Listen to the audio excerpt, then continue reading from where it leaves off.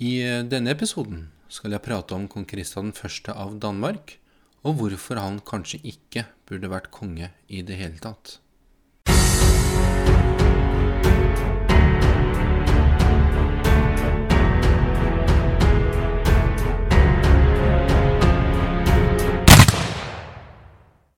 Hei, og velkommen til en ny episode av Nordisk krigshistorie.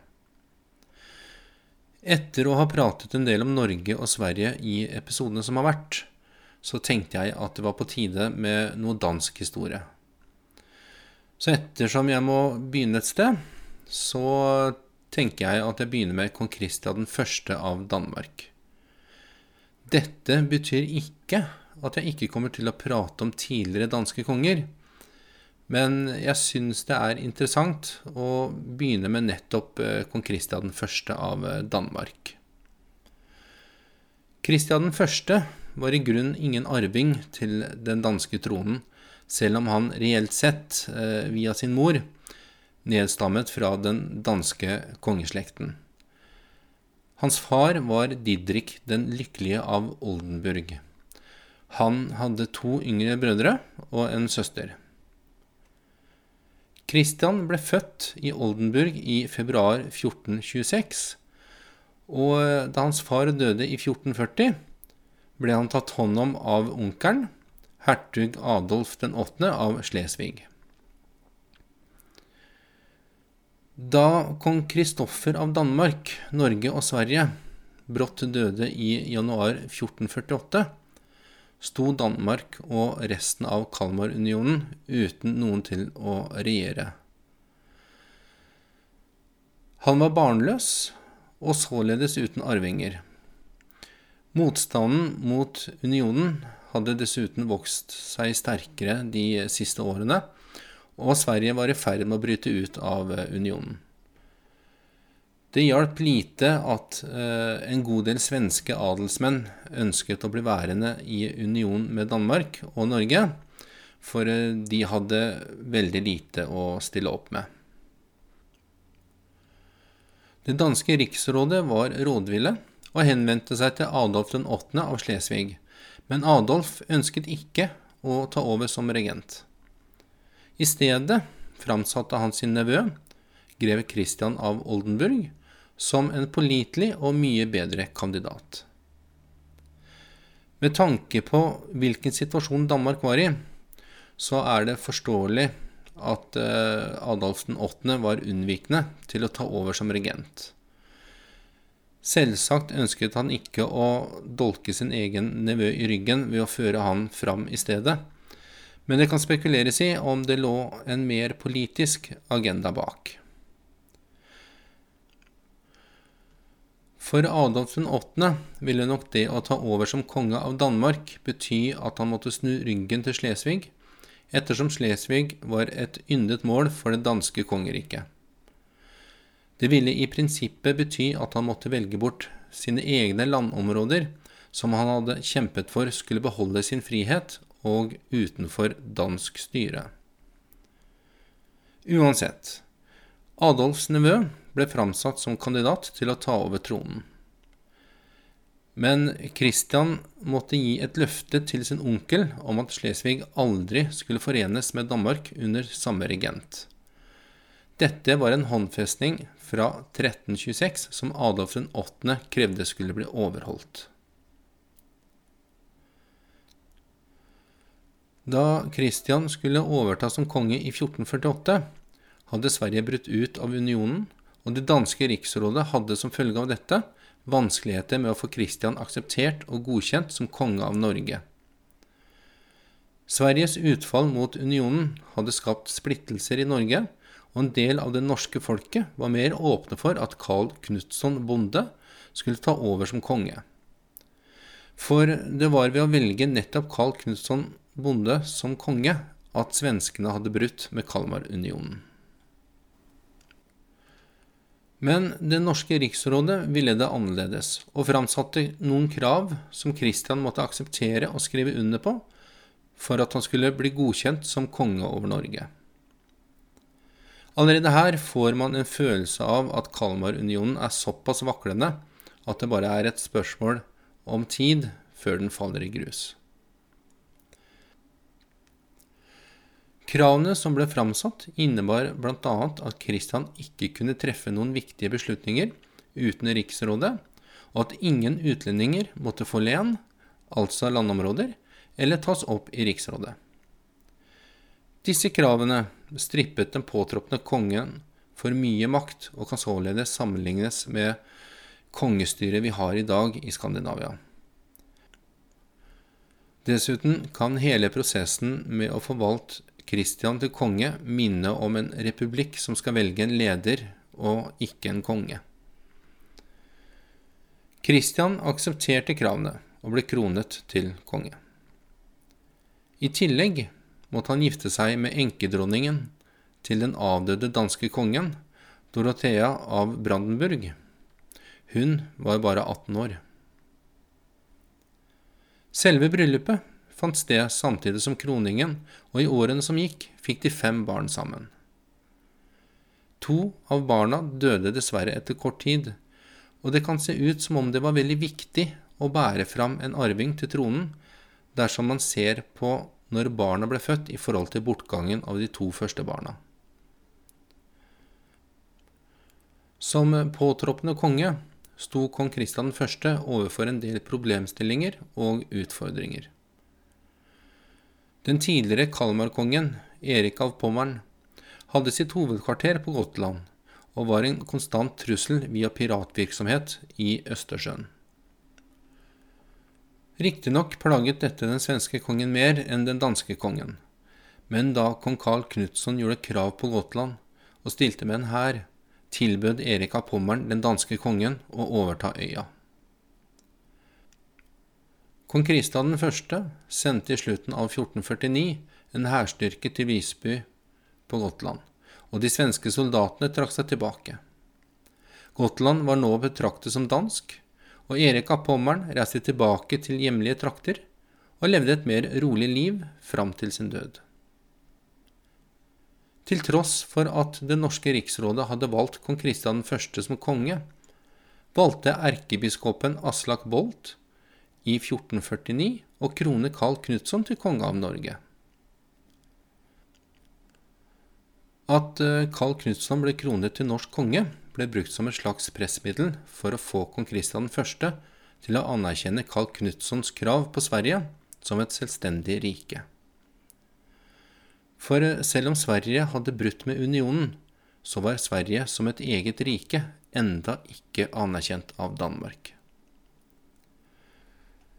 I 1450 ble man derfor enige om at kong Kristian 1. skulle anerkjenne Karl Knutsson som svensk konge, og Norge kunne således igjen bli et land under dansk herredømme.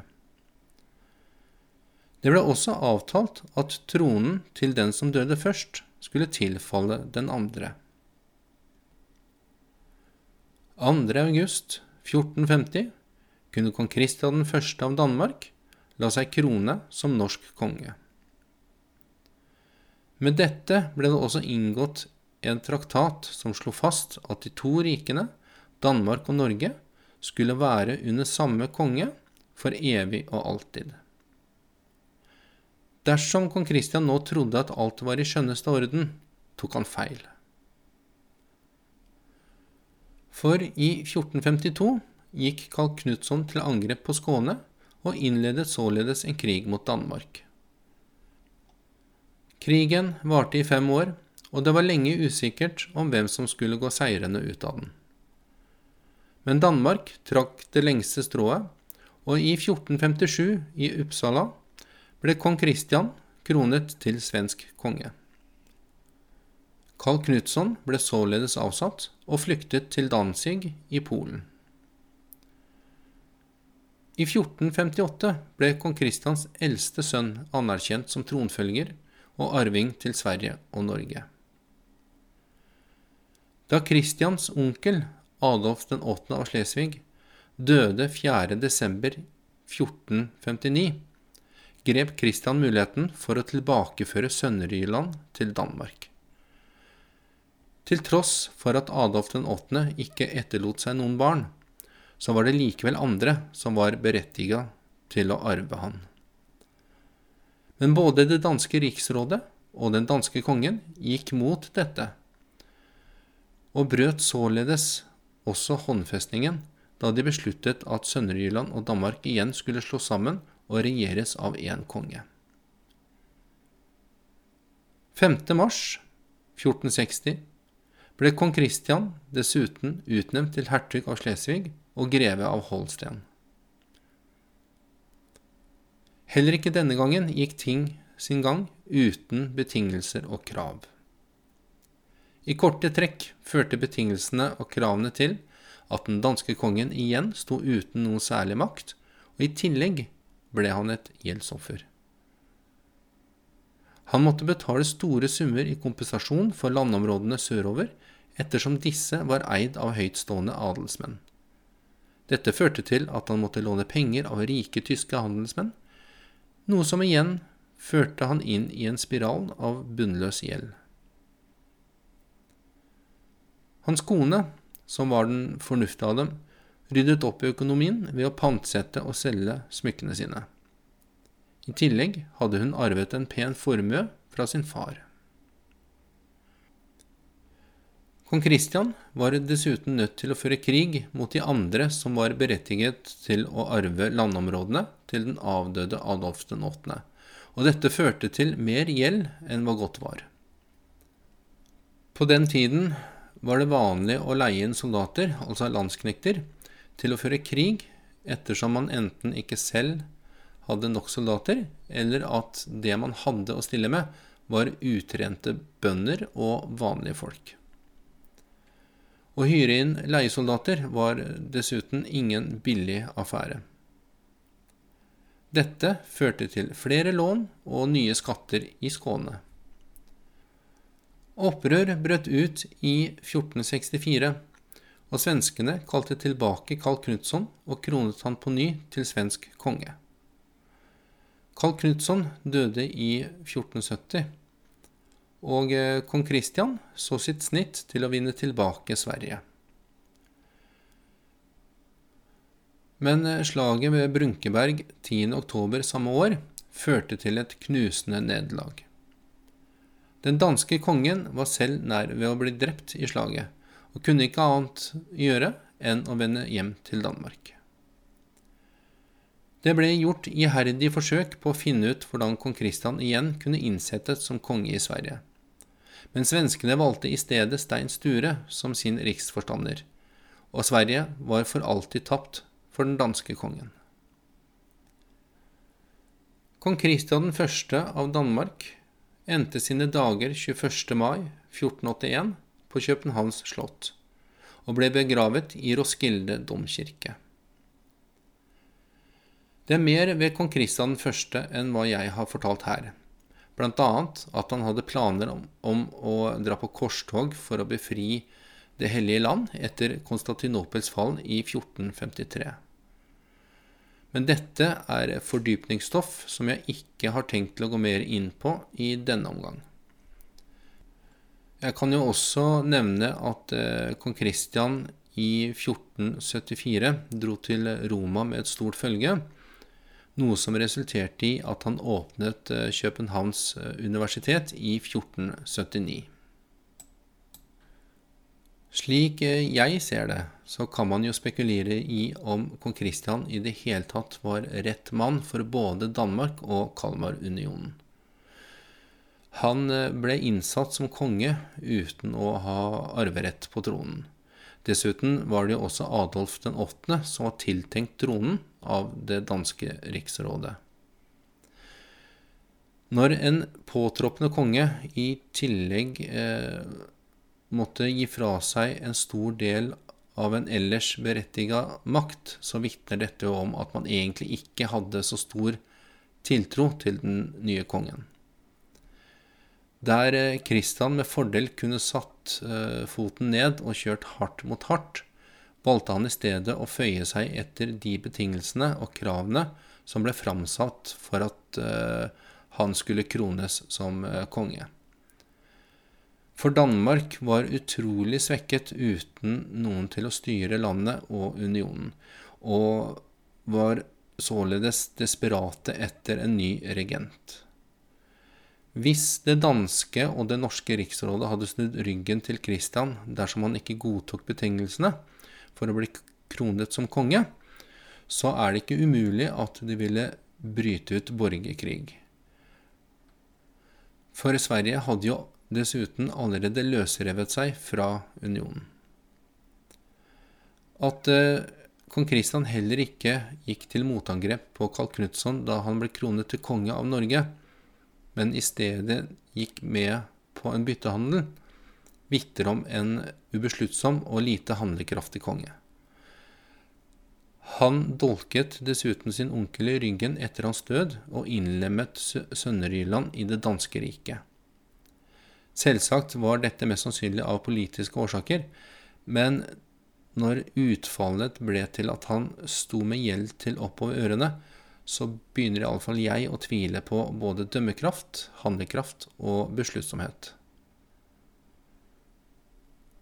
Han etterlot seg et Danmark som vaklet i blinde, og det kan umulig ha vært enkelt for den kommende danske kongen, kong Hans, å samle bitene igjen. Når alt kommer til alt, så kan det heller ikke ha vært enkelt for Kristian å bli dyttet fram som en kandidat til tronen. Å påta seg en titel og en rolle som han ikke var tiltenkt, kan ikke ha vært lett. Det lett for meg å mene at han ikke var rett mann for tronen. Men fantes det noen andre og bedre kandidater som ønsket å ta over et rike i kaos? Send meg gjerne en mail til nordisk.krigshistorie@gmail.com om du har spørsmål, ris eller ros, og følg gjerne med videre på Facebook også ved å søke etter nordisk krigshistorie. Om du ønsker å følge med på utviklingen av dokumentaren jeg jobber med, det bare å klikke deg inn på Facebook og søke etter slagene om Skandinavia. Kom også gjerne med forslag til temaer vedrørende nordisk krigshistorie som jeg kan ta opp i framtidige episoder av podcasten. Da vil jeg takke for meg. Takk for at du hørte på. Og så satser jeg på at vi høres igjen om ca. 14 dager.